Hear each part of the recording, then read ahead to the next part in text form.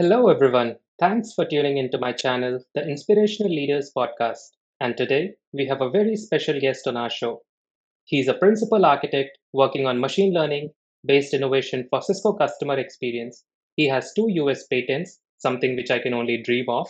And he's also an author of a book titled Data Analytics for IT Networks Developing Innovative Use Cases. He's a leading tech innovator and an inspirational role model for many others out there. With that being said, please welcome our guest for tonight, Mr. John Garrett. Welcome, John. Thanks, Akash. I'm really looking forward to our chat today. Absolutely, John. So, how have you been lately, and how are things in Raleigh, North Carolina?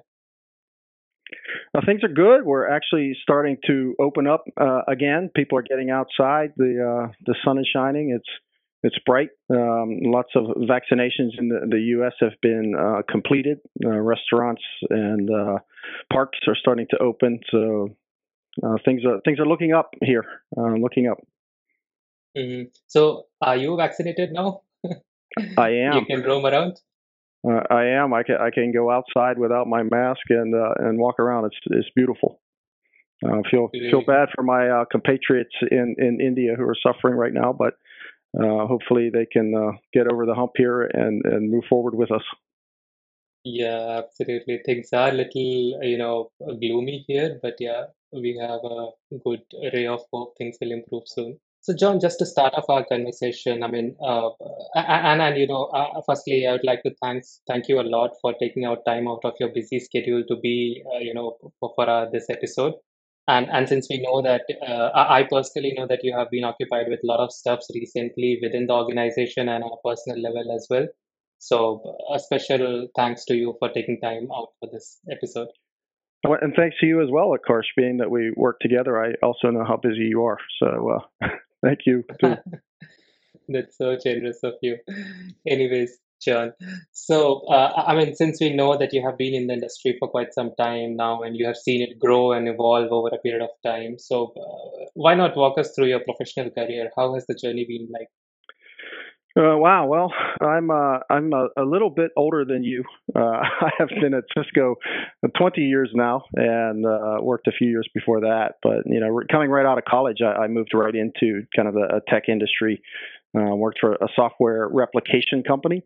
They were ended up going out of business, and I ended up falling into a small Cisco partner as employee number 5, and was sold to it was a contractor, if you will, on a large pharmaceutical customer who happened to use Cisco gear, and that's how I got into networking. This pharmaceutical company actually recommended to their local Cisco rep that they hire this guy who has been a contractor on site for them. So that's how I ended up getting into networking at Cisco. And Cisco, it's been follow your interest. As you're working for Cisco as well. The big companies really offer the opportunity to move around. So really loved 20 years of every 3 to 4 years when you get bored with one role.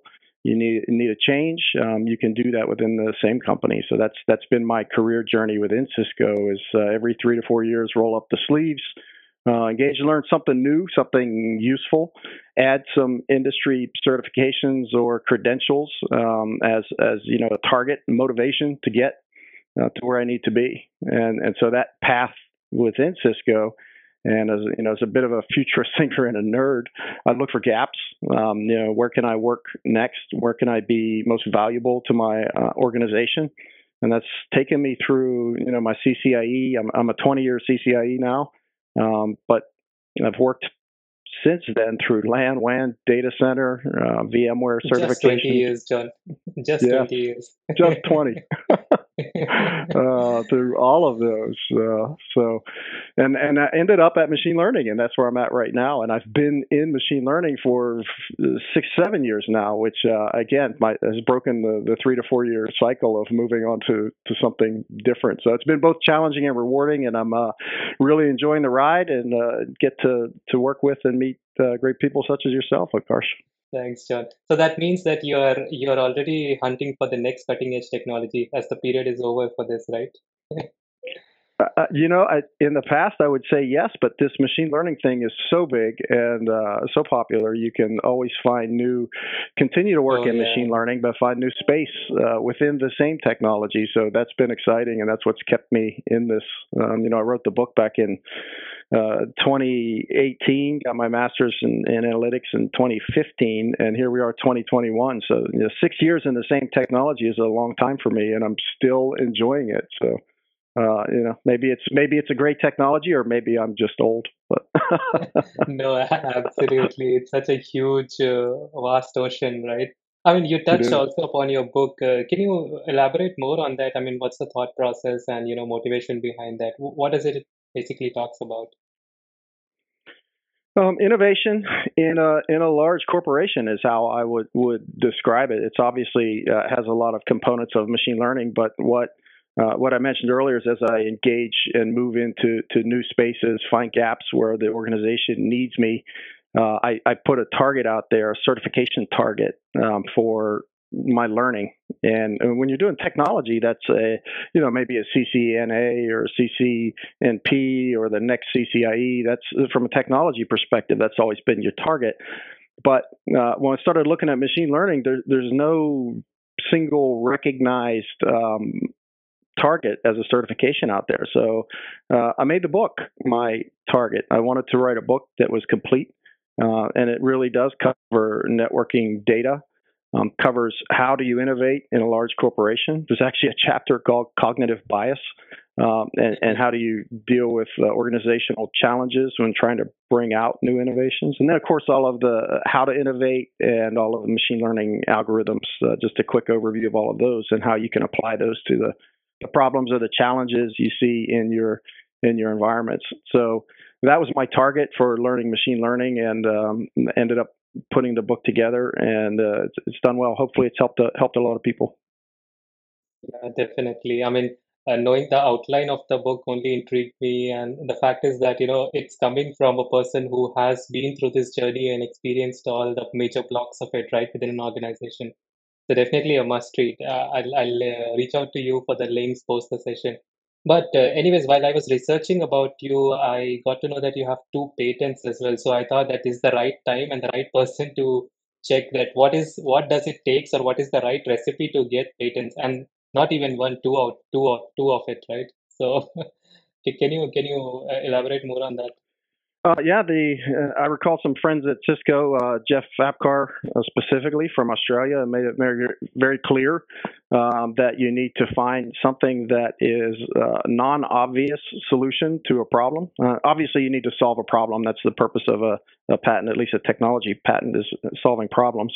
But you need to find a non-obvious and novel way to solve a problem, and that has to actually be useful, right? So those are the three criteria that come together. And so, from my perspective, the patents were how can we find an approach to use this vast data lake that Cisco has, and help customers reduce their outages out there. And so my first patent is really related to building a risk scoring model from vast volumes of Cisco data, and being able to score customer devices in a unique way that is valuable to them to help prevent outages. And so that circle all the way back around again. The idea is you might have the same data and the same problems as everyone else, but can you come up with a unique approach to do that? And so that's the technical side of it. The soft skill side of it again is to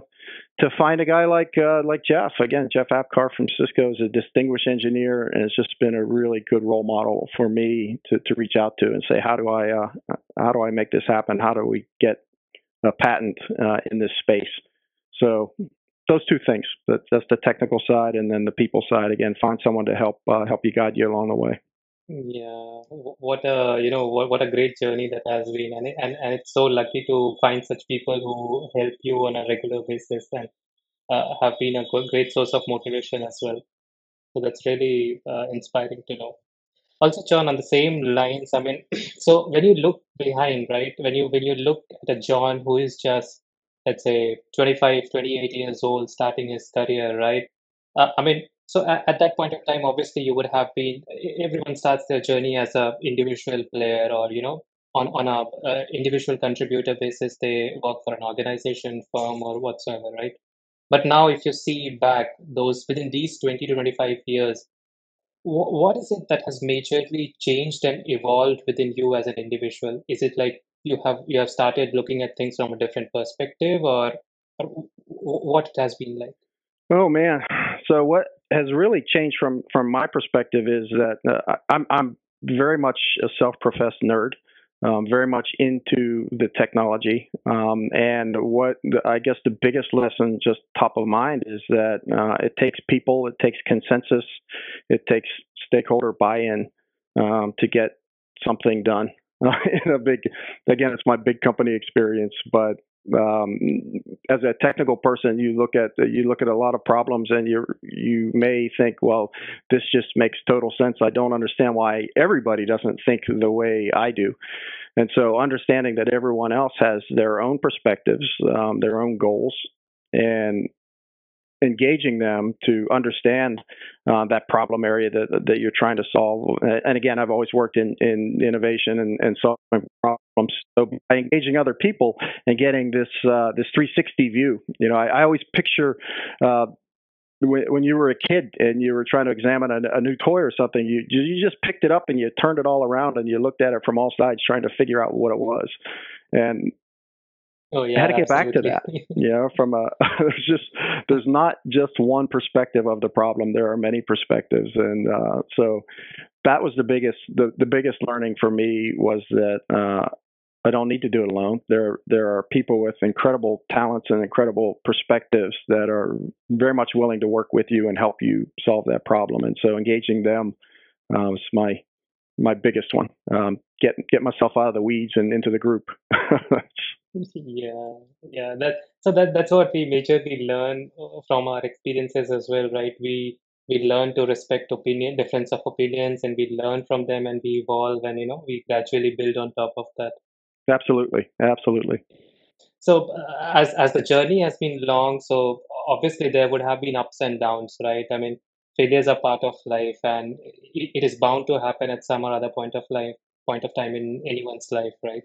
So, have you gone through some of those situations where things were really going haywire and they were not falling in place, or and if yes, then what was your mindset and what was running through your mind and how you approached situations? So I've been blessed in that nothing has gone too haywire for me in my situation, but I maybe that's because I live by this mantra, which I share with my kids, and they make fun of me when I talk about it. But it was don't put yourself in the situation, and that mantra has, at least from a technology perspective, when I mentioned the gaps. In technology, I would look for roles in technology that would put me in good situations. I'd look for places where the company needed me. So to that end, things haven't gotten to a haywire from the career perspective because I've always followed my nose into that latest, greatest technology that the company needs me to do for them. Um, but on the flip side of that, on the personal side, early on in Cisco, back to your earlier question about being younger, the first couple of years, I had to prove myself. I came from a very small startup into this big company, Cisco, and I called it swimming with the sharks because everybody was smart. Everybody was smart, and everybody was smarter than me was what I was thinking at the time. And so I was constantly trying to prove myself, and that's 60, 70, 80 hours a week, learning. And I ended up putting the job ahead of the family back then. My my wife still reminds me that I went back to work the day after my first son was born. Cisco now, as you know, this is 14 weeks of maternity and paternity leave. The world is different, but back then, I noticed that things started getting stressful at home, and this was to your haywire question. I realized that I was creating a bad situation for my own family. My wife was raising a lot of the kids, and I was generally checked out as I was trying to prove myself at Cisco.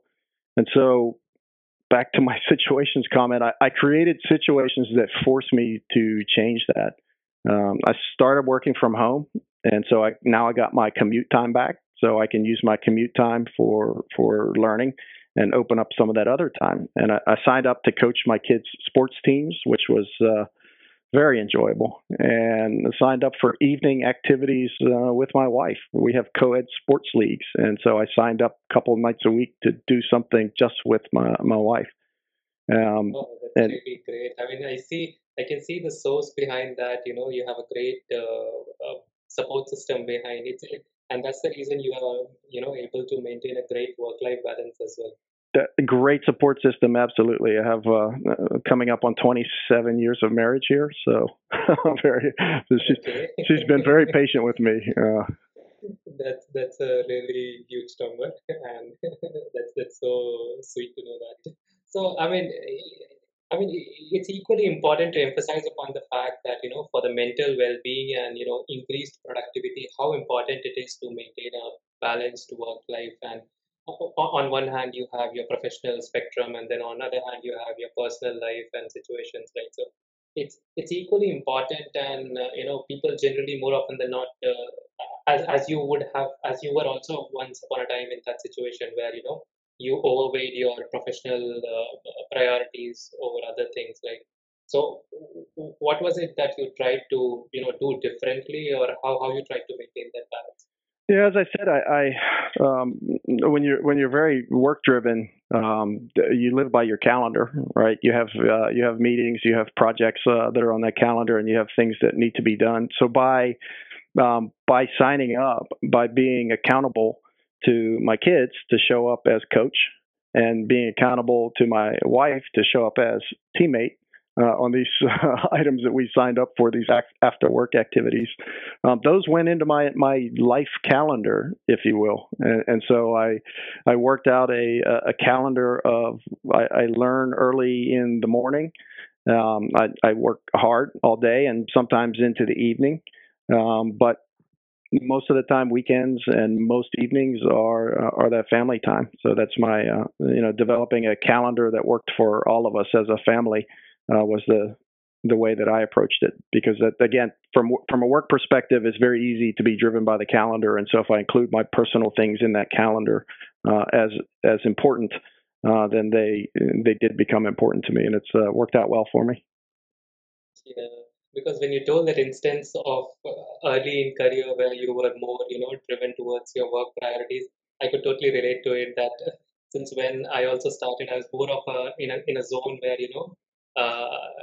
number of hours and time doesn't matter, but what more mattered was that priorities need to be met, whether it's going out of bound as well. So I could totally relate to that. Yeah. But also, John, on the other hand, you just mentioned, right, that you try to maintain this balance, and from your professional spectrum, you are more involved into cutting edge technologies, or let me say that the technologies which are upcoming and are going to be or are currently in huge demand. So you always have that driving seat, right? But what is this all fuss about machine learning, artificial intelligence, quantum AI, and multiple frameworks coming into picture which are leveraged for this? I mean, just out of curiosity, can you just walk us through, like, how is this shaping at least an individual or our industry in a better towards a better future? Well, we are. This is going to sound cliche because it's been out for quite some time, but as again technical person, data-driven decisions make total sense. But at times, we found that it's very hard to access the data for many people, and data-driven decisions from a machine learning perspective can really provide insights to the management and the decision makers. But if they don't get good analysis of that, then they ultimately don't trust it, and they're not willing to move forward with it. So for me, that's when you ask about shaping industry, it is about using data to understand what's the current state of what is, and then what is the current state of where are we going. There's a lot of frameworks I mentioned in or approaches that I mentioned in the book, in I think chapter 2, But really, it is about taking this data, learning from it, developing it into knowledge, and turning it into wisdom to know what should I do next based on the current state. And so machine learning to me is the ability to, or data science, let's call it data science first, is the ability to understand the current state given the data, what the data is telling you. And then the whole machine learning part of it, and even the AI part of it is, okay, how can I act on what I know to be current state? What are the best actions for me to take here? So kind of a nebulous under the covers view, but that's how I see it. That there's value in that data, and if we can raise it up for our decision makers and our leaders in the organizations, then we all win. And so that's happening in networking. And I see that we are some of the simpler cases in networking are we're able to understand how things happen, how they manifest in a network. We're able to kind of build models of how that manifests and do simple things like identify where is an anomaly or something that's out of whack that should be called to your attention, and where is something that looks like it's out of whack but it's just not very important for you. So as a time savings method for our operational environments, our customers who are operating networks, and then moving to the AI part. As the final thought, the AI part is if we can find these things in the data and we can know what we should do about those things, why not automate that? And that's where, when you combine the results of machine learning with automation, that's where you get the artificial intelligence from our perspective, from a networking perspective. And you'll often hear it called service assurance or automated remediation or something along those lines. So we're forever chipping away at it, but just like self-driving cars or something like that, there's always new challenges that pop up every time we try to work on it. Yeah, absolutely. I mean, these technologies have varied use cases across multiple industries, right? So definitely, I mean, considering the importance of these technologies, it's the right time, and also the right focus towards these technologies. Also, John, I had an opportunity to interview one of our other previous guests as well. So he was from this thing, Harvard Business Review. He used to write these research articles for MIT, Sloan, and Harvard. So even he works for data quality systems, right? So there was a beautiful point which he mentioned that most of the times he, whenever he's kind of mentoring and suggesting and guiding these tech giants and organizations, right? So the very basic problem which they face right at the front is that the quality of the data which they are going to analyze upon and build their models upon. So is it something? Have you faced it, or is it just over? Oh yeah, I wasn't going to expose any dirty laundry. We have all clean data only at Cisco. no, that's all the Cisco folks listening out there, he's the ambassador for Cisco. they're going to reach out to me and say, where is that clean data you're talking about? But no, that's the challenge. I mean, I forget who it was. Maybe someone from LinkedIn way back in the day said, you spend 80% of your time on the data and 20% of your time on the models and the machine learning part. And man, it seems like it's 90-10 to me, even though it's the 80-20 is there. But they're absolutely correct. I mean, preparing the data, uncovering it, cleaning it, making sure that it's useful before you send it off to the machine learning algorithms and the systems, the remediation systems. That we spend a lot of time. As a matter of fact, you work with us in that space. You get to see some of that firsthand, and it's extremely time consuming, and thus. The earlier thing where I mentioned, you need to engage other people and involve stakeholders, experts, and domain experts in the space. That has proven very helpful for us in cleaning up the data, because just coming at it strictly from your own perspective, you don't realize how good or bad certain data sets are. So that part has been very helpful. But yes, I'm going to go with the 90-10 rule so far for us. 90% of the time spent cleaning it up and getting it ready, and then 10% of the time actually modeling it and analyzing the insights from it. Absolutely, yeah, that's a major challenge. And depending on our past collaborations as well, I have seen a bit of I've been shadowing a bit of your work as well, so I get to know the intricacies of other world as well. But yeah, anyways, before these technical terminologies bounce over my head, we'll jump to our next segment where we'll talk a bit about your, the motivation and the source of inspiration, how your journey has been like.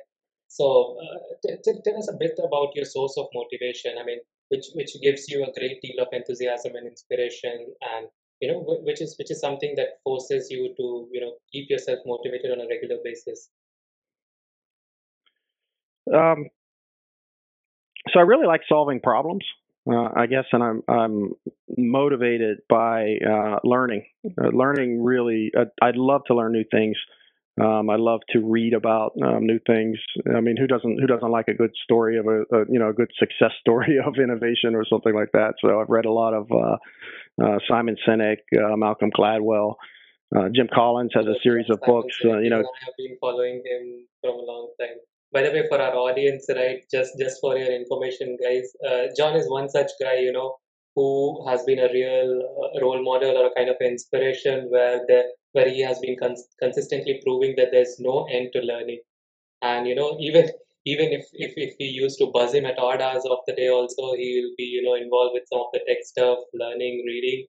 So it feels really good to have known you, John, and I've seen you, so inclined towards technology.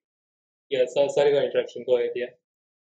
No, no, thank you very much. You're making me blush. Thank God there's no video on this podcast. But thank you very much, of course, for We'll the put kind words. emoticon in the clipped ones as well. And another area I'm motivated is I am motivated by when I see people working hard. I'm motivated to step in and help. So I love to see someone working hard, and often the reason is this is personal. Often the good workers get overlooked in some companies because they're heads down, getting things done, and then back to the cognitive biases and the things that happen in big companies when you're trying to get things done. There are others that focus their energy on being more visible. So what we often see is extroverts often get better known in companies over introverts. And so, I'm an introvert and I started my career this way. So I've experienced it firsthand. So I'm motivated now that I've been around and I'm the old guy. I'm motivated to recognize those introverts that are just working hard and helping them get visibility, get recognized for their work. So that absolutely is a huge source of motivation for me. And I look for win-wins there. Honestly, where can I spend my time in a place that can help my company, help my peers, help my family, help myself learn something new as well. So that's other people, and there will be way too many to mention here. But generally, other people and what they've learned and what they've experienced and challenges they've overcome. All of that is very motivational for me. A good Absolutely. story. Yeah. A real, a real movie story, right? But anyways, I heard the word where you said, "I'm an old guy," double quotes. Well, I'll give you some advice for the work from home. At least, if a lot of the new normal for a lot of your listeners is going to be working from home, I found that create your own space. I took a small room in the front of the house. I put doors on myself again because I like to learn and I'm handy as well. But I put doors Yeah, on the that's room and really I have cool. a very nice desk and I painted a wall to be a whiteboard and that's my space and they know it. Even my grandson, when he comes and pats on the door, my glass doors because he wants in, I can wave him away when I'm on a call. So it's create your own space is definitely advice that I would give. So one of the other books, cards that I read was, and I'm still reading it. It was called Architects of Intelligence, and it lists about 30 to 40s. It was from Martin Ford, and it talks to a lot of the experts in machine learning. So for me, from an inspirational perspective, I like to understand where are things going, and as I mentioned earlier, where can I fit myself into that the future as I see it in a way that would help myself and my company and my peers as we move forward. And so for me, it is often that early morning learning time, pulling up YouTube and looking at the future of things. And understanding what have these guys done? What's new? What's cutting edge? Where have they innovated? So Andrew Ng is one of my favorites. Stanford professor, does a lot of machine learning teaching and sharing. And Ben Goertzel, if you've seen the robotic Sophia, is another one. Everything that Boston Dynamics is doing with their dog-like robots. And then honestly, Elon Musk and the things that he's doing with Mars and SpaceX, and the Mars rovers from NASA. So all of that, for me, I find it inspiring and motivational to talk to these people that are just way out on the edge, and what if, what are the possibilities, and the things that they propose there, I find fascinating. Ray Kurzweil talks about the singularity in the Architects of Intelligence book, and so you have this singularity is where they say artificial intelligence software will be able to write itself, and then from there on out, apparently we're going to move towards closer to Skynet and the Terminator movies, but who knows? But again, it's just fascinating to me and inspirational to learn from all these people and their journeys. Again, I love to hear how they got into machine learning and how their thinking evolved to where it is now. So I just find all of that extremely fascinating. And so that's the far end. That's the futurist, if you will. And I've already mentioned I'm inspired by people that even within my own company, I'm inspired by people that we'll call them Don Quixotes. People that just try to change the status quo. They realize we need a better way, and they just try to blaze a trail to make things better, within their own companies, within their own communities. The people that gather us all up for food bag work, or I like to volunteer at Habitat for Humanity. There's folks in Cisco here who gather up the groups of that. So those people inspire me as well. They're willing to take their personal time and gather up groups and go knock out things that the community needs. So I could talk all day. There's a lot of things that a lot of people do that inspire me. I just find very impressive. But absolutely, John. This is the need of the hour as well, right? It is these little, acts of kindness or humanity which goes a long way. Absolutely, yes. So, what would be your advice to some of our budding leaders or youths, to have a balanced life in general, which means that you excel in your professional spectrum as well as at the same time you maintain a good balance in your personal life as well?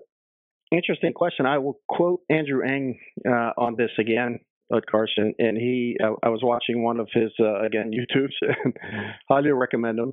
He said he was asked a similar question. Advice for young people By the moving way, into I'm machine definitely learning. gonna tag Andrew NG for this, just to let him know that how much inspirational he has been in everyone's life. Even I have been following him since long time. Yes, very very good, very good. And that so you've probably seen this yourself. His advice he gave was learn how to learn. And when I associate that with the discussion we've had so far, it is finding for me as a married long time Cisco trying to move into the new places. It was learn how to find time to learn. But I agree with him that you have to learn how to learn, and that's even my kids, two are out of university and one is still finishing. But that's I've told them their lives. So you're not going to learn one thing. You're going to constantly be learning. So that to me, that is the advice: is to learn how to learn and learn how to fit learning within your daily calendar that we mentioned before. Even if it's a couple of minutes, even if it's one YouTube over your morning coffee, just being able to do that. And then another one for me is to get ahead, set. It's going to sound more cliche again, but set goals. And my goals have been, I always look for the win-win, and my goals have been a professional certification. So if I can find it, again, the machine learning, I had to do book because I couldn't find a professional certification, but the VMware, the Splunk, the AWS certifications, all of those were targets for me to say, this is something I want to learn. I'm going to schedule an exam or a test out in the future. And I'm going to fit in every day a little bit of learning that I need to get closer to that goal. And by putting a stake in the ground of a scheduled test that is costing you money or your company money out of the pocket, you end up finding a lot of time that you probably previously wasted um, to work towards that goal. So that's the advice I would give from the professional perspective. That's a very sweet way of putting that statement. So, but anyways, guys, this is the mantra from John that, learn how to learn and set goals. Though it sounds cliche, but it's so simple and basic, but it is these basic steps which add up to the bigger success. But anyways, John, it was so interesting to know your thoughts on your personal career as well as your thoughts on leadership and, all about the tech terms from the machine learning and artificial intelligence world. And it was really, encouraging to know all these thoughts. And I personally consider myself lucky enough to have known you and, have collaborated with you on a couple of other engagements. So yeah, thank you. Thank you so much for being present for this episode. Well, thank you, Utkarsh, and I'm looking forward to our continued collaboration. As I mentioned, I'm very motivated by individuals that work hard, and I have absolutely observed that in you. So, thank you. Uh, Okay, wish there was a video on this and I could blush. But thank you so much. Thank you, John. Thank you. Thank you.